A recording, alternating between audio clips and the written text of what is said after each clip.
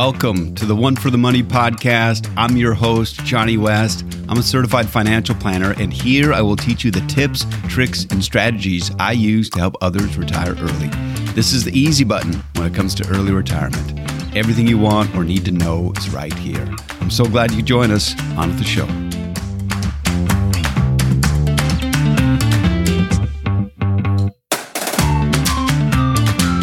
Welcome to episode 48 of the One for the Money podcast. I am so very grateful you've taken the time to listen. Believe it or not, but for some people, spending money can be a hard thing to do. It's one of the things that has surprised me most as a financial planner is the difficulty it can be for some of my clients to spend their money. In this episode, I'll share ways to help make spending a little bit easier. And in the tips, tricks, and strategy portion, I will share a strategy or two that can help you spend a little bit more. Well, thank you for listening. Now on with the show.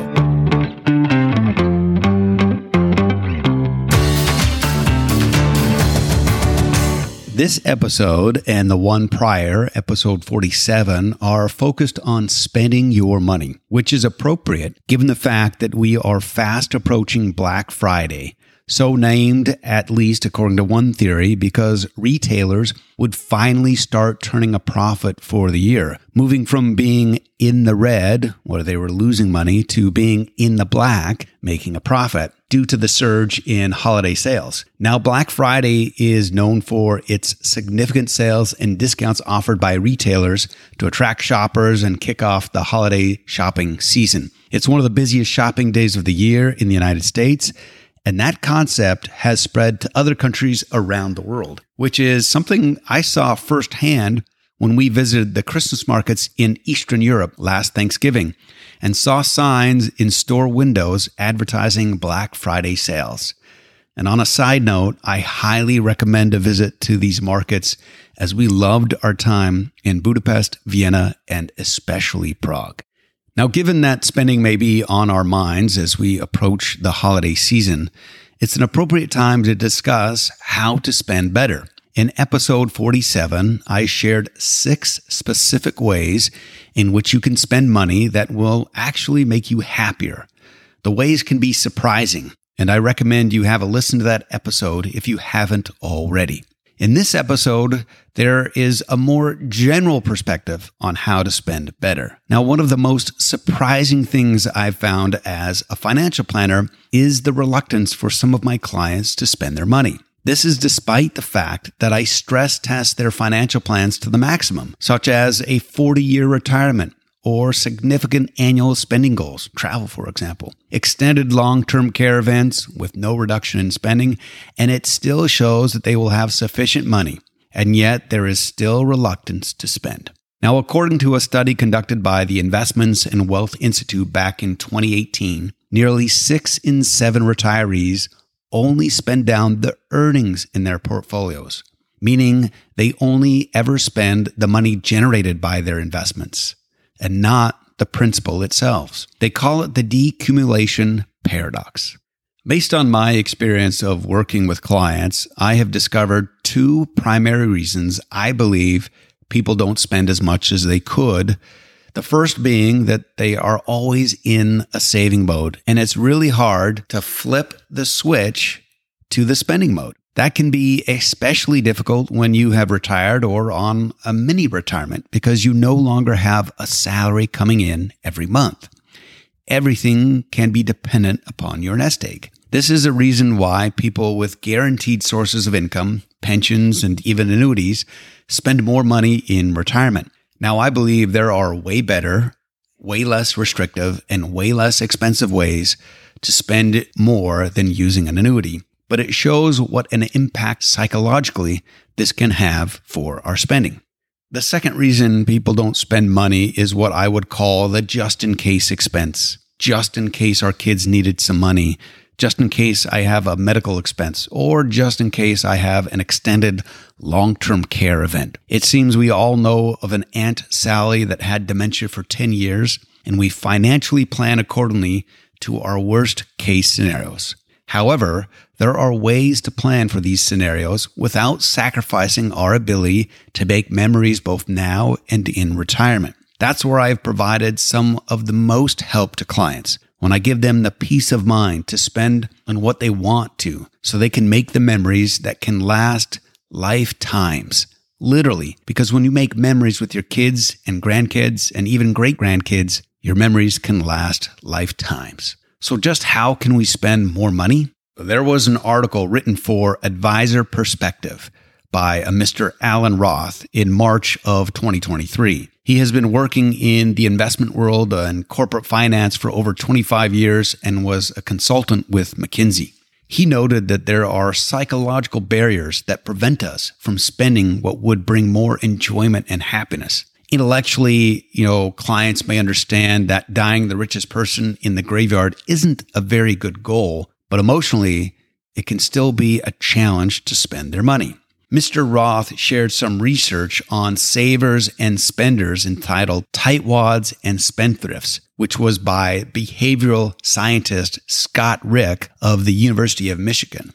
And he noted that sometimes the pain of paying drives tightwads to spend less than they would ideally like, and that spendthrifts don't experience the same amount of pain and therefore spend far more than they would like. Now, the paper referred to some research in which participants were given a series of purchase decisions while having their brains scanned by a functional magnetic resonance imaging machine. The decision to make the purchase was inversely related to action in the area of the brain called the insula, a region that is commonly active when experiencing painful stimuli, such as offensive odors. The more the activity in the insula, the less likely the consumer was to make the purchase. Those experiencing more insula activity tended to be tightwads.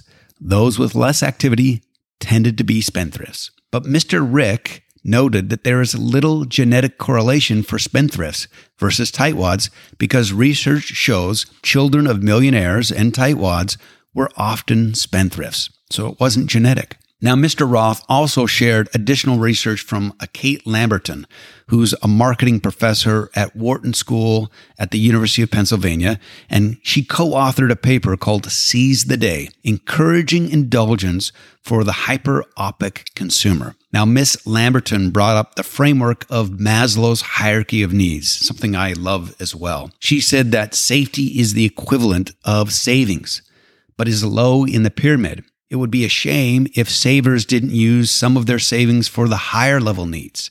For example, taking the kids and the grandkids on a memorable vacation might satisfy a higher social need. Esteem could be taking dance lessons or a personal training in a sport you really enjoy. It could also be spending on dental work to improve your appearance. Or for self-actualization, she suggested supporting the arts financially, or eco or volunteer tourism, or buying land to preserve or pass on to family and friends. Because Maslow's hierarchy of needs starts with the physiological, meeting those basic needs of food, clothing, shelter, followed by safety, then social, then esteem, and finally self-actualization. And so it's imperative that we spend our funds on the things that provide those that bring us higher esteem and higher self-actualization. Now, Mr. Roth also referred to research conducted by Clark Howard, who's a popular consumer media host, on how to help people spend more money. Mr. Howard noted that once he was diagnosed with prostate cancer, it made him realize that his mortality was closer than he thought. And so he's thought it was important to spend more money on things that he enjoys. And so he suggested one should imagine 10 dream experiences and then go for it, and just to spend the money on doing those things in the next few years.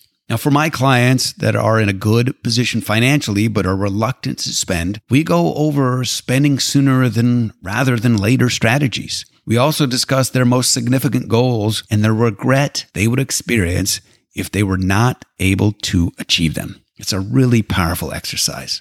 Now, Mr. Roth mentioned a few additional ideas to help us increase our spending. The first was to frame the spending in a utilitarian aspect. The second way is to link your purchase to a task well done or when you reached a significant milestone. We went to Tahiti for my 50th birthday, and wow, was that ever amazing. No spending regrets there whatsoever. Now, for those who still worry about the just-in-case expense of running out of money, I'll share the following analysis. If a retiree starts with a 4% initial withdrawal rate, adjusted each year for inflation for a 60-40 portfolio, that's 60% in stocks, 40% in bonds. And this was looking at any 30-year historical scenario going back to the 1870s. Now, it's exceptionally rare over this analysis that a retiree will finish with less than what they started with at the end of every 30-year time horizon. Only a small number of wealth paths finish below the starting principal threshold. In fact, overall, retirees finish with more than double their starting wealth in a whopping 2 out of every 3 scenarios. It is more likely to finish with 5 times your starting wealth than to finish with less than the starting principal. All the more reason why we should find ways to spend our money better. Now, finally, I realize that some may see spending more money as a quote-unquote first world problem, or that this so-called problem is only experienced by a relatively few in the first world. But I will say, having worked with hundreds of individuals, I've seen people with limited income build significant wealth. And one of my goals is to get people to spend more of what they worked and sacrificed so hard to make possible. It's also important to note that based on a survey of over 10,000 American millionaires, that the percent of people that inherited their wealth was just 3%. 70% of millionaires saved more than 10% of their income, so they did it through saving. And that it takes planning, because 92% of millionaires developed a long-term plan and 68% of them used a financial planner. Here's a phenomenal statistic. 8 out of 10 millionaires come from families at or below the middle-class income level. And 64% of millionaires earned an average of $100,000 or less their entire career. So it is certainly possible. And it's important for those that made wise decisions and were able to save and accumulate funds that they spend it. There is a recent book entitled Die with Zero by Bill Perkins. And it really speaks to this new philosophy of spending more. Its focus is getting all you can for your money and your life. Now, the aim of the book is to roughly have $0 left in your bank account when you die, because money is a resource that helps you live your best life and not an end in itself. And that one should invest in experiences when you are young that get the compounding returns on your memories, something I strongly endorse myself. Now, I've ordered the book on Amazon, and I'm certain it will feature in an upcoming episode of this podcast. Well, thank you for listening. I do hope you found this helpful. Now on to the tips, tricks, and strategy portion of the podcast.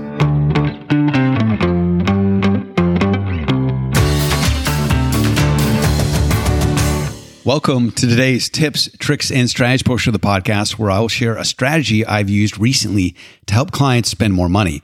I call it the rest of your life analysis, and it really is pretty simple. I list your and your spouse's current age and the ages of your children, and then see how old your kids will be when you are 65, 70, 75, and 80. It's powerful to see how quickly time can go by. As I've heard it said recently, the years are fast, but the days are slow. I was able to see why I may have even less active time with my kids and hopefully grandkids than I originally thought. Now, my wife was shocked by this as well. We didn't marry until our mid-30s and had kids a few years later. If our oldest son, Lucas, did the same, I'll be over 70 when I see my first grandkid. Another effective strategy to increase your spending is assessing your health versus lifespan. Your health span is when you are more active, whereas your lifespan is how long you'll live. Recently, I was speaking with my father-in-law, a great man indeed, and he had traveled fairly extensively in the years prior to and after retirement. But he had to stop traveling at around 70. I tell clients that are 55 that if they stop at 70, they would have only 15 summers more to travel. As I like to say, compound interest was noted to be the most powerful force in the universe. But I've found that there's actually one thing that compounds way better than money, and that's memories. Now, a few Black Fridays ago, I surprised my family with the purchase of some indoor skydiving tickets. This is where you put on a jumpsuit and fly in a wind tunnel. It was an absolute blast, and I was just enjoying the photos from the adventure the other day. I'll include some of those photos on the show notes. It was fun to surprise my wife and kids with that adventure, and it was awesome to make memories because our kids are growing up way too fast. Well, I do hope you found this helpful. And remember, a better life is a result of better planning, especially when it comes to better spending. Have a great one. Thank you for listening. And until next time, remember that no one builds wealth by accident. If you want to learn more about how to build wealth to retire early, head on over to my website at betterplanningbetterlife.com. The opinions voiced in this podcast are for general information only and are not intended to provide specific advice or recommendations for any individual. To determine which strategies or investments may be suitable for you, consult the appropriate qualified professional prior to making a decision. There is no assurance that the techniques and strategies discussed are suitable for all investors or will yield positive outcomes. The purchase of certain securities may be required to affect some of the strategies. Investing involves risks, including possible loss of principal. Economic forecasts set forth may not develop as predicted, and there can be no guarantee that strategies promoted will be successful. All performance referenced is historical and is no guarantee of future results. All indices are unmanaged and may not be invested into directly. Individual tax and legal matters should be discussed with your tax or legal professional. Johnny West is a registered representative with and securities offered through LPL Financial, member FINRA, SIPC.